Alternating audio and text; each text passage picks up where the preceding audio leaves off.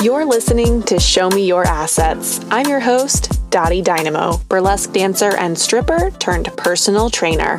This show is about sexy work, fitness, money, and everything in between. You'll learn how to train smarter, navigate body image in an industry that centers your looks, manage your money, and prioritize self-care and recovery so you can avoid burning out over and over again. While I have your attention, you should know I have the tendency to cuss like a sailor. So if you're in mixed company, grab your headphones because there's no telling what I might say. Hello, my sexy friends. Welcome to episode 35 of Show Me Your Assets. I'm super excited about today's episode because not only is it the first interview that I'll be doing on the podcast, it is with my sister, Jessie Allison, who is a self-professed money nerd. She works in accounts payable and has always been the first person I turn to when I have a question about finances or getting myself out of some sort of money mistake that I have made. And as you listen to this episode, you will hear maybe more of the money mistakes that I've made that you weren't aware of. So let's go ahead and jump into the conversation, shall we? Hello, sister. Welcome. I'm so happy to have you here. I feel like we have been talking for a while about bringing you on the podcast so we can nerd out about money together. Yes, I'm happy to be here. It's nice to have a money nerd in the family with me. I feel like I'm on an island by myself. I don't know. I feel like our family has their fair share of money nerds, although they're more of our extended family. But yeah, it's interesting because I was never a money nerd. I was always really bad with my money, which I think you kind of knew.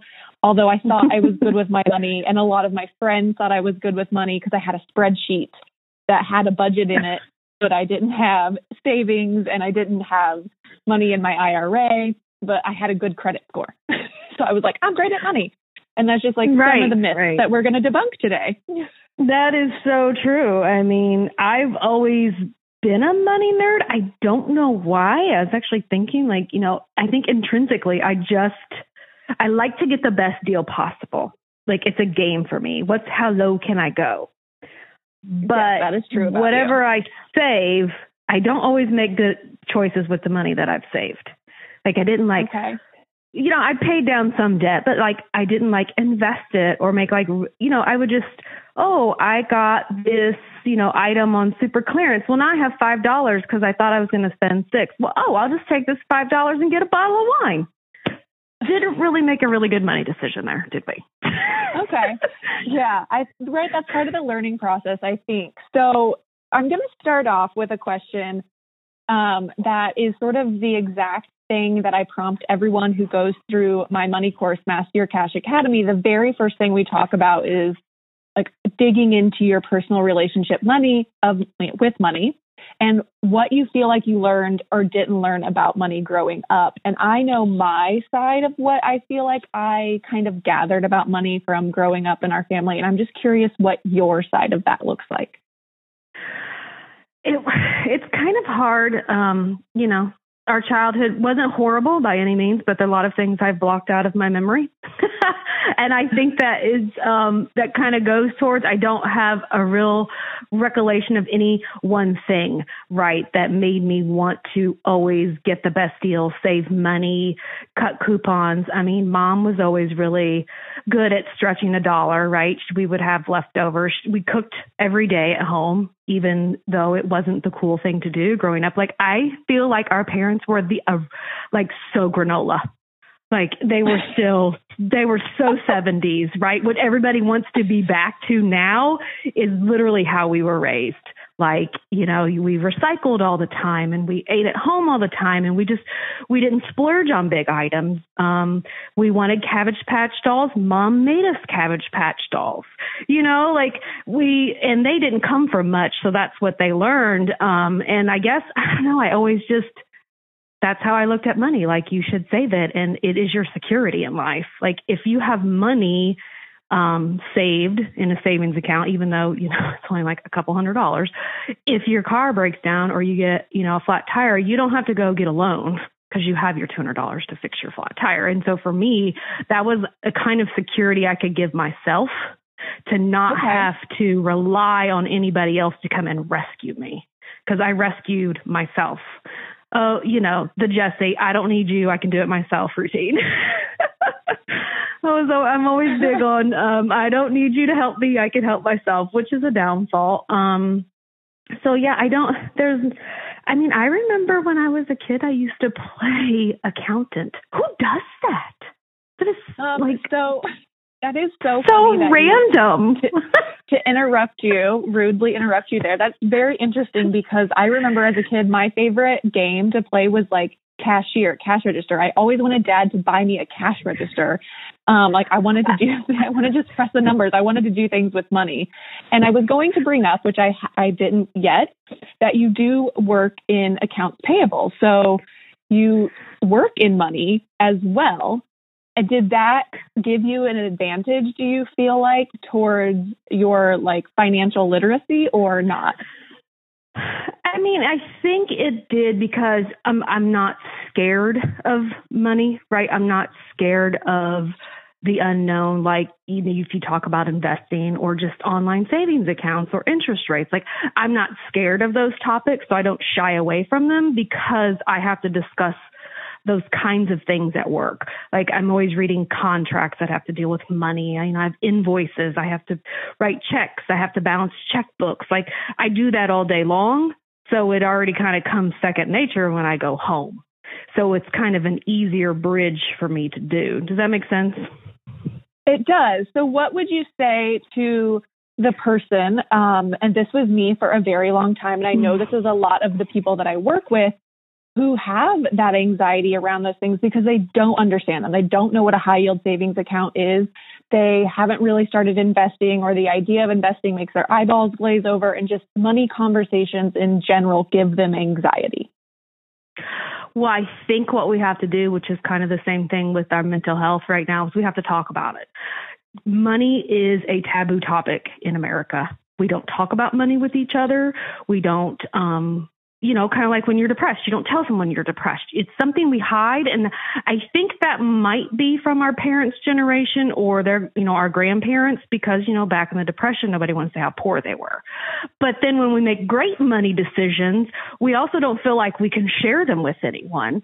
So if we can't share with each other what we're doing with our money, we always kind of close in, right, and go into our shell, and we don't want to talk about it.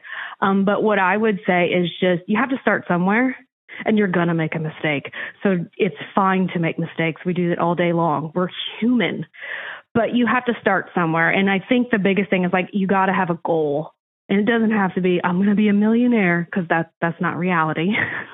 Let's just get a goal. The goal could be, I want to save $200 in my savings account, so when something goes haywire, I don't lose my mind and can't sleep at night, because I can just go take care of it. A small goal. And then once you meet that small goal, they kind of, sometimes people call it snowballing. Okay, what's the next goal I want to do? Okay, now I want to start putting money into, my future, which could be in a savings account. If you're scared of investing, that's okay. Until you start learning more things, reading blogs, reading books, you can put money in a savings account, because it's what's your risk level, your tolerance for risk, right? I don't have a big tolerance for risk. It's my money. I worked really hard for it, and I don't want to give it to anybody. So I have things kind of diversified in lots of weird places that are some high risk. I think my highest risk investment right now would probably be Verizon Wireless, because they're crazy and they're going all over the place. My lowest risk is online savings account, which pays higher than your local bank. But, you got to know your risk level. And then once you kind of get into it, it's going to take 6 months. It could take a year. It could take 5 years. You have to work at it. Then after 5 years of doing things and learning, then you can kind of start branching out. Okay, well, I feel a little better about putting money, in an online account where I don't know if I can just go get it tomorrow. But I'm okay with that now, because I have so much other savings in my bank down the street, right, that I can go grab. Yeah. So that's interesting. I love all of the things that you brought up, and I'm going to dissect them a little bit here. The first one is something that I really urge people to do, and the people that I work with, right before we start getting super worried about investing or feel like we should be investing, because obviously, yes, we should be. That is the fastest way to really compound your money over time for retiring. But it's to focus on building up that emergency fund, or your I call it your oh shit fund, which is a smaller savings account for those things like when my van, that is my home, so it's very important that I keep it up to date maintenance wise. I needed a full brake replacement. Past me would have had to put down a credit card for that because I didn't have savings, but I have that oh shit fund now. And so I was able, yes, I put down a credit card, but I was able to pay off that bill as soon as that statement showed up because I had that savings account. So yes, was I resistant to doing it because I was like, oh, that really sucks. I just feel like I just hit the road. I just saved all that money. Right. Yes. But because I saved that money, I didn't have to worry about the fact that my van needed a full brake replacement. I was able to pay for it. So I really urge people to focus on that, building up those savings first, that emergency fund, because then when you have those moments, there's no hesitancy. Again, right? You can take care of yourself. Exactly. And the more that you can save in an emergency fund, the less you have to use that credit card and keep going back into that circle of debt. Yeah. Right. And it's going to take a while. If you have a lot of credit card debt, don't think that you're going to start budgeting and putting money in an emergency fund and it's miraculously going to disappear in 6 months. It took you a long time to get where you're at. It's going to take you a while to climb out. Yeah. But you have to make the step first. Right? You have to make that step first. So yeah, absolutely. Love me an emergency fund. I have a lot of them. I have, because that's me as well. Yeah. So speaking about credit cards, I know for myself, the biggest money mistake that I ever made was racking up endless credit card debt in college because I didn't understand how credit cards work. I didn't realize that it wasn't just free money that I can use for things, and I would buy myself left and right, and I could not pay it off to the point where I just wasn't paying the bills. And I was dodging bill collector phone calls until eventually they tracked me down through Dad.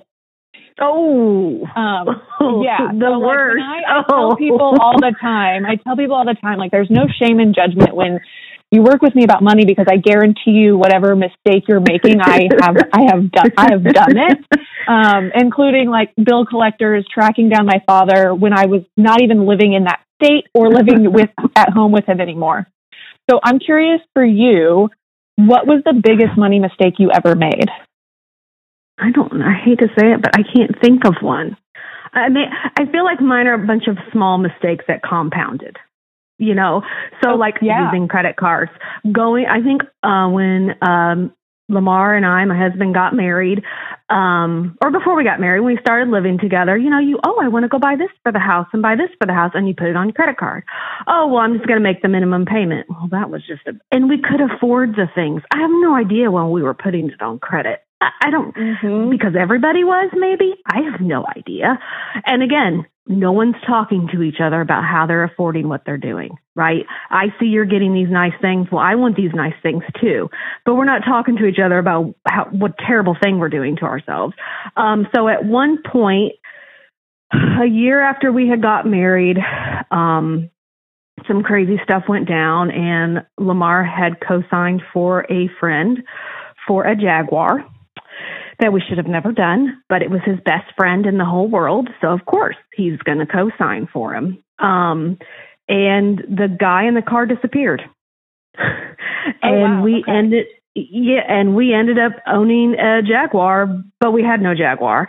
And I also was about to give birth to our son. So that was, I think, the biggest wake up call of, oh shit, what are we doing?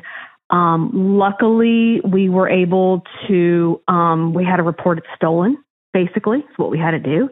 And we had to pay, I don't remember, Lamar had to take money out of his 401k. Now, he had a 401k and pension because he's worked at the same place for almost 30 years now. And so, they just signed you up back then and you just did it, right? So we had to take a loan against a 401k. Well, if you take a loan, you got to pay 20% taxes on that. And we also had about $12,000 credit card debt. So, and a mortgage and 2 cars with car payments. So it was just like, and I think not yet, but shortly after, about 2 years after all that. So that was kind of our aha moment. Like, what are we doing? We're going to be living paycheck to paycheck the rest of our lives if we don't get our stuff together. And there's no reason. We had good jobs, you know, going out to eat when you had a refrigerator full of food. Why are we doing these silly things? So that was, it wasn't really, you know, one big mistake. It was a bunch of compounded, which I think most people don't say, oh, I bought this car and it's a lemon. And that was just, it's a compound of bad habits, I think. Yes, I love that. A compound of bad habits, because it's true. And I love what you mentioned too about you see everybody else has these nice things, but you don't know how you're getting them. I think this has been even more amplified when we talk about social media and how much we're all on social media. You see people and you think, right, it's all this idea of like keeping up with the Joneses. This like, oh, these people have these things, so I assume they must be really good with their money because they have this nice house and they have this nice car and they have all these bags. And so we want what they want, but little do we know, they could be, right, $12,000 in debt, have a mortgage. They're just as in debt as we are. Things. Yeah, and we imagine in our minds, like we build these false stories that they are better than us, or they clearly know more than we do, and like we need to like meet where they are. And that's so not the truth. It's, you know, because no one talks about money, because no one is very honest about their money situation, because there's like shame, a lot of shame around money, which is definitely inherited from previous generations, that it's hard to not see other people in these like what we deem like better socioeconomic statuses and not believe that they must just be better off than us. Exactly. And I think the other thing is not only is there shame about the money, but then, so we're on the flip side now. We've made some really great financial decisions. We paid off our house. We don't have any debt. But it's really hard to share that with your friends because you don't want them to think, I'm not judging you and what your money decisions are. I'm just really happy about what I've done, and I'd love to show you how if you're interested. But a lot of people come with their defenses up when you want to talk positive about money because they think you're judging how they're spending their money. Yeah. So it's a flip. It's a really hard, again, just I think you can mimic, you know, mental health.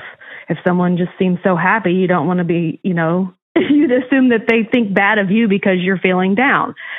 We have really bad communication skills. But yeah, so back to what you were saying about we think, you know, all these people have these great things, you know, our son always, oh, I want to be a millionaire. I want to be rich. And I always tell people, you can be a millionaire and be broke because if you made $1 million and you spent $1,001,000, you are officially in the hole. So it's about what you're spending too. It's not about what you're making. But yeah, keeping up with the Joneses is a really bad habit that we all have. It is. It definitely really comes down to, again, like understanding what's important to you about money. What are the things that you enjoy spending money on? And like you said, it's not how much you're making, it's how much you're spending. That's what really matters. So I know you brought up the example, like you guys would go out to eat all the time, but you had a refrigerator full of groceries. So if you know that one of the things you enjoy is like going out to eat and being around friends or your family and sharing food that way, then maybe you don't go to the grocery store and spend $300 on groceries that are just going to go bad because that is not spending in alignment with how you value money. Exactly. It's a very strange thing, the old grocery store. You know, we all go and fill up our baskets with all of these goods, and then we all take them home and let them rot in our refrigerator. I don't know if we all have the intention of cooking all these meals, or is this what we think we're supposed to do, is have all this food because tomorrow the world could end and we need all this food in our refrigerator. You know, like when you're going to get a snowstorm, why did everybody come out of the woodwork to get bread and milk? Like, what are we doing here, people? It's a very odd thing, but yeah, definitely the groceries. You have to kind of budget in what your life is going to be, and if that means I'm a menu planner. Doesn't mean we're going to eat that on that day. I just kind of try to go and buy meals for 5 days of meals. Well, if you know that on Thursday night you always go hang out with your girls and get margaritas, then you only need to plan for probably 3 days, because you're going to go out the 4th and you're going to have leftovers for the 5th. Yes, I love that. That's such a good, it's such a really good, accurate representation of how to think about your money. So let's just take that in the segue and talk about budgeting, because obviously what we're talking about right now is looking at your money, knowing your lifestyle, knowing how you spend money, and that comes into starting to build your first budget, or what I like to call, and how we reference it inside Master Your Cash Academy, a spending plan, because essentially a budget is just a plan for where your money is going to go. Exactly. So yeah, budgeting, got to do that. Yeah. Yes. Oh, sorry. You were going to like you're a bit. No, you're fine. I feel like you're a bit of a budgeting guru. I feel like anything I learned about budgeting, I most likely learned from you, especially spreadsheets, which I am now a total spreadsheet dork. But what would you give as some basic guidance for getting started on making spending plans, building a budget? Well, let's just start with, you don't have to use a spreadsheet. You don't need Excel, Google Sheets, whatever Apple has. All you need is a pen and a paper. That's really all you need. If you choose to use apps, that's great.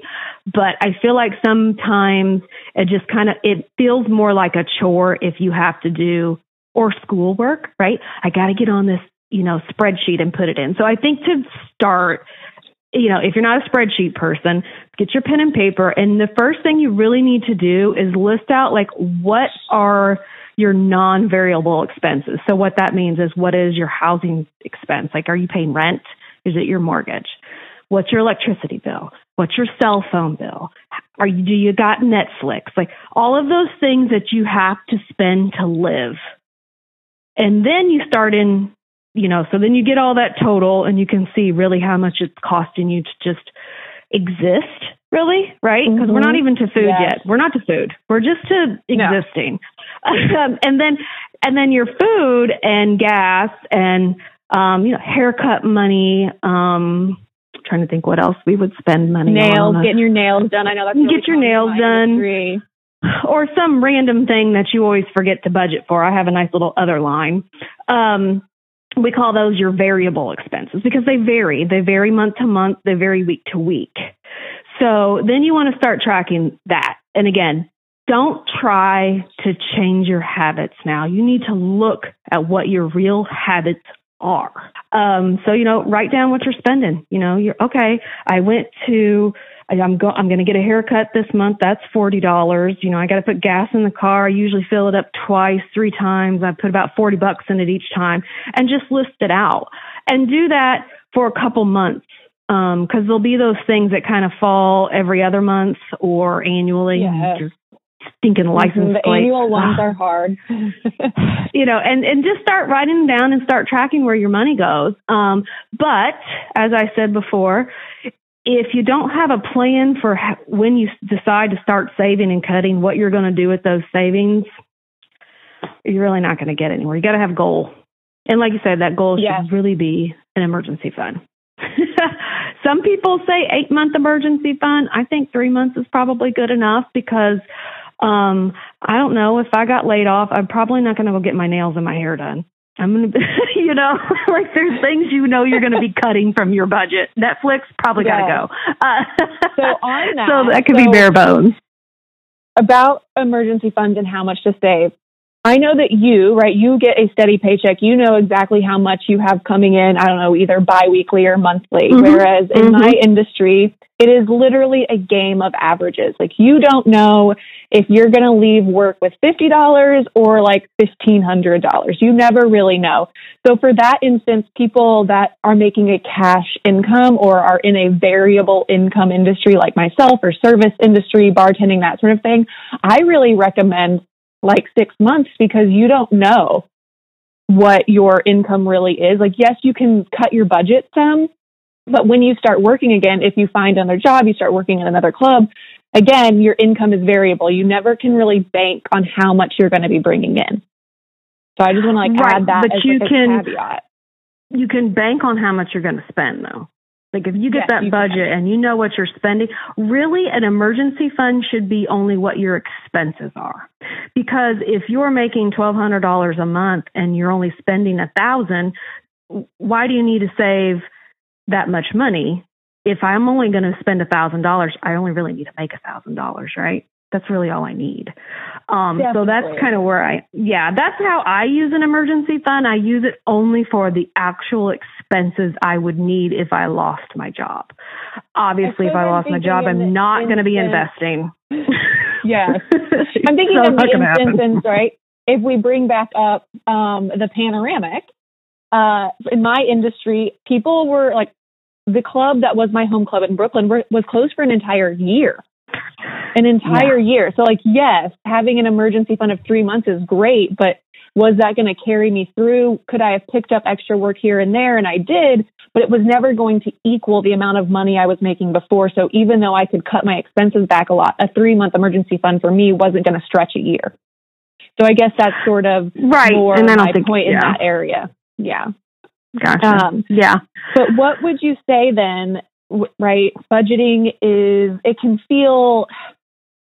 it can feel weird to some people. It can feel restrictive to some people. So what would you say is like the one thing that really keeps people from being able to stick to a budget? I think the restrictiveness. I think people, when they start, myself included, totally myself. Let's just say myself. Give you an example. This happened last week. So we got our budget. You know, honestly, last year, 2022 was the first time I ever did an annual budget. I've never done that. I just did it every single month. And I never put it all together to see how much we were spending in all categories for the whole year. Like I said, it's a learning process. You know, I've been a money nerd my whole life and I still never realized these things. So we're doing our annual and I said, okay, you know, we're going to start cutting down and really sticking to this budget. We're going to just stick to this budget. And we had, I don't know, this is how you're going to know how frugal your sister really is. Anyway, I think our grocery budget was $115 for the week. Now, mind you, I have a husband who works out and can bench press 350 pounds. I have a teenage son who swims on the swim team and works out. And I'm going to do it for $115. So also, you know, I'm in the cabinet. I'm getting things out of the cabinet in the freezer. Like, how can we make meals stretch?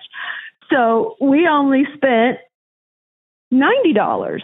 So what did I do? Because I felt so restricted on that 115 is I went and spent that $25 and went and got some alcohol. Now, that was not what the plan was supposed to be. It was supposed to be to save the money.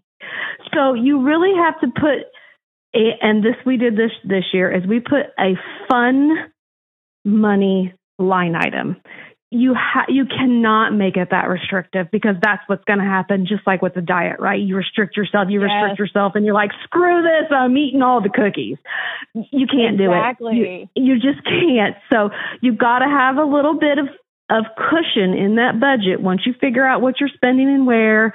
So like, for instance, maybe for someone who likes to go out and get coffee with their friends, they could have taken that $25 and went and had coffee with their friends. And that would have been awesome because you got all your groceries and you could still go see your friends, right? So you got to have some fun money because all work and no play is not good. You can't be so restrictive. You got to definitely put a little cushion in there. And maybe the cushion is, oh, you know what? This week I'm going to buy my favorite gluten-free bread that costs $6 a loaf because I really want to treat myself. So expensive. Yes. You know, I want to treat myself. So you got to be able to do that. You have to have a little bit of cushion in there, or you're just gonna give up. You are. You're ultimately going to end up overspending and then feel bad and feel like, oh, you just can't stick to a budget. That's the problem. But it's actually that you aren't planning for the fact that you're human and life is hard and you're going to want to go do fun things to counteract the fact that life is hard and stressful. And also that part of having money is being able to enjoy it. And so how do you like to enjoy your money? What does Dad always say that recipes are? there a guideline? Oh, what does he say? He always says something about a recipe, like it's not meant to be followed exactly. It's just a guideline. And you know what? That's really what your budget is. You know, you want to be, yes, I only want to spend $100 on gas this month. But you know what? If you spend 110, so what? Like next month or in a different line item, just take that $10 back. Because if you're just too restrictive, you're right, you're going to give up and you're going to quit and you're going to go back into that cycle of using the credit cards again. And you're never going to get out of that cycle. Mm-hmm. So, and it can be a hard cycle to escape.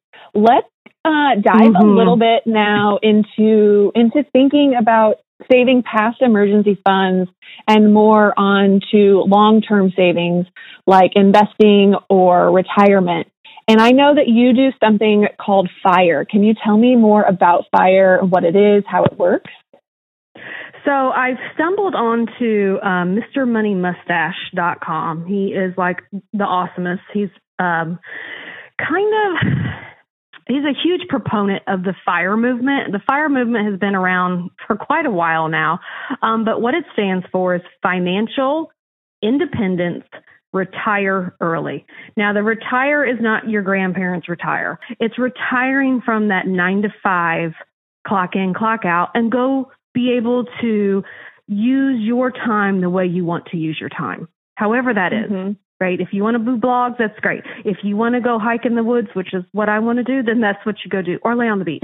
But so the whole purpose is to reduce your expenses and then take all of the money that you have saved from reducing your expenses, which I'm struggling with, and then investing that. And so the idea behind it, there's a calculation, is that once you know your budget, and you know how much money you spend every month, then you can figure out what you spend every year.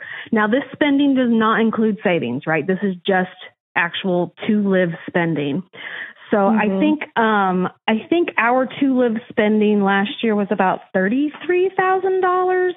And of course, that includes a child and all of his expenses, but he's high school, so it's not a lot of expenses. So you take that amount times 25. So 33,000 times the 25, that gets us $825,000. So the premises is the belief that this is a fact, actuality, that when we get to $825,000 in our investments, we should be able to retire. And the reasoning is because there is this thing called the safe withdrawal rate. It's called the 4% rule. And you can you might have heard this, you know, when you're talking about investing in your 401k, but it's called the 4% rule. And that is supposed to be the safe percentage to withdraw back out of your 401k or IRAs when you're ready to retire and still have that principal. Okay. So you're not pulling down the principal, because on average, what do they say that before this year, the stock market increases about 7 to 8% year over year. Yeah, 7 to 8%. So if compounding. So if my investments are creating 7% and I'm only drawing down 4%, right? That leaves 3% of a compounding investment. So that 825 hypothetically should last us through the rest of our retirement life.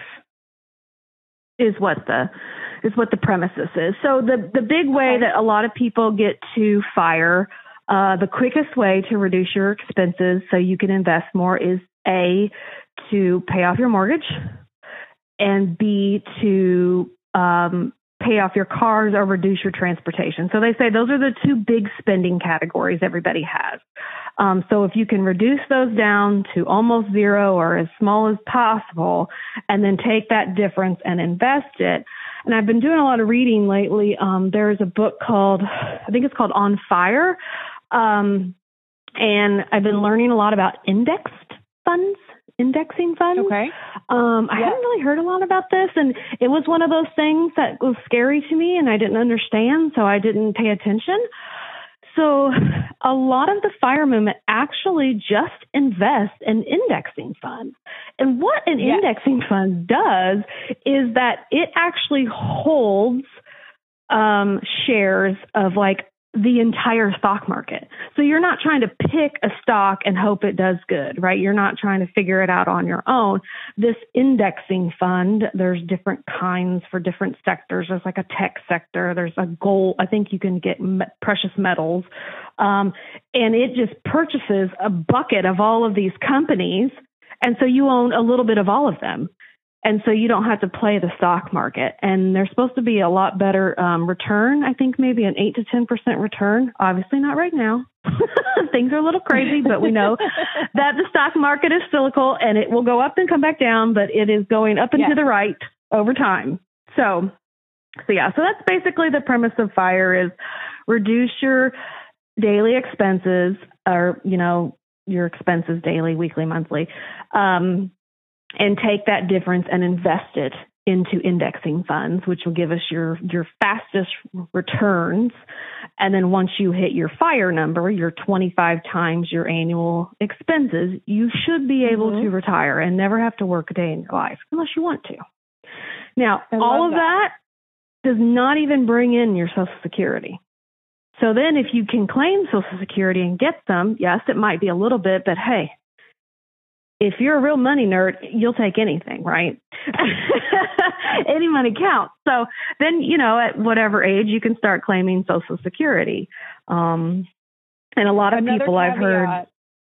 I just want to interrupt you really quick. Another caveat to that for people, again, in my industry where you're don't get all Social cash Security under the table. No, you do. You are going to get Social Security, but only if you're paying your taxes because you are paying your own Social Security through self-employment taxes. So correct. If you are thinking you are getting one over on the man by not paying your taxes, I'm going to tell you right now, you're actually just screwing yourself because you are not paying into Social Security, which is how you are going to get your Social Security. And also, then you are not going to be putting money most likely into these accounts because if you are not paying your taxes, it's likely because you're hoarding your cash at home. So we need to get out of that mindset as well.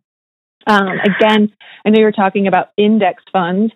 I know that that's most of what I have my IRA in. And something that I recommend, so I'm curious how you think about this, something I recommend to people who are just getting started on investing, maybe just open their IRA and they have no idea where to start. There are funds called target date funds where you, based on when you think you plan on retire, you can usually find a fund that's like 2050 or 2060, and you can start investing in that fund. And the risk of that fund is literally based on how long you have until retirement. Correct. Yeah, because it's a mix of stocks and bonds. And so you have, so let's say it's a 2040, right? We'll say target date 2040. So since it's so far off, you're going to have more stocks and less bonds. And then the closer you get to your retirement to 2040, the bond goes up and the stocks go down because bonds have a lower risk of loss. So that's, target date funds. Yeah, those are good. My thing is, though, what I've learned is if you have target date funds and you think you're really smart because you got one that's a 2030 and a 2035 and a 2040, you're not doing anything. Like, it would make more sense to pick one and put it all in there because you're not really helping yourself. And that's kind of what I've learned with these indexing funds. I was looking at some and they own Amazon and Microsoft and Chevron. And I'm like, but I already have all of those stocks. So I decided I was going to sell all my individual and put them into the indexing fund because that would be you get a broader array, right? Which reduces your risk of dropping so much. So, and then another thing which I think we were talking about when you were here in the spring, I really, really like is dividend paying funds. Dividend paying all stocks. About dividends. Love me some dividends. So basically, like oil companies, that's the easiest one to think of. They pay you a dividend for owning their stock. So I think they're quarterly. So, and inside of your 401k or your IRA, either one, there's usually it's the IRA, your personal that you do yourself. It's called DRIP. Yeah. Oh, I don't remember what it stands for, but basically it dividend reinvestment plan. There we go. Yeah. So let's say that I have Chevron stock and the stock's $150 and this quarter I make $25 in Chevron stock. Now, 20 or dividend. $25 is not enough to buy a share, but since I'm reinvesting, it will actually buy a quarter of a share or, a 16th of a share because I'm reinvesting it into that stock.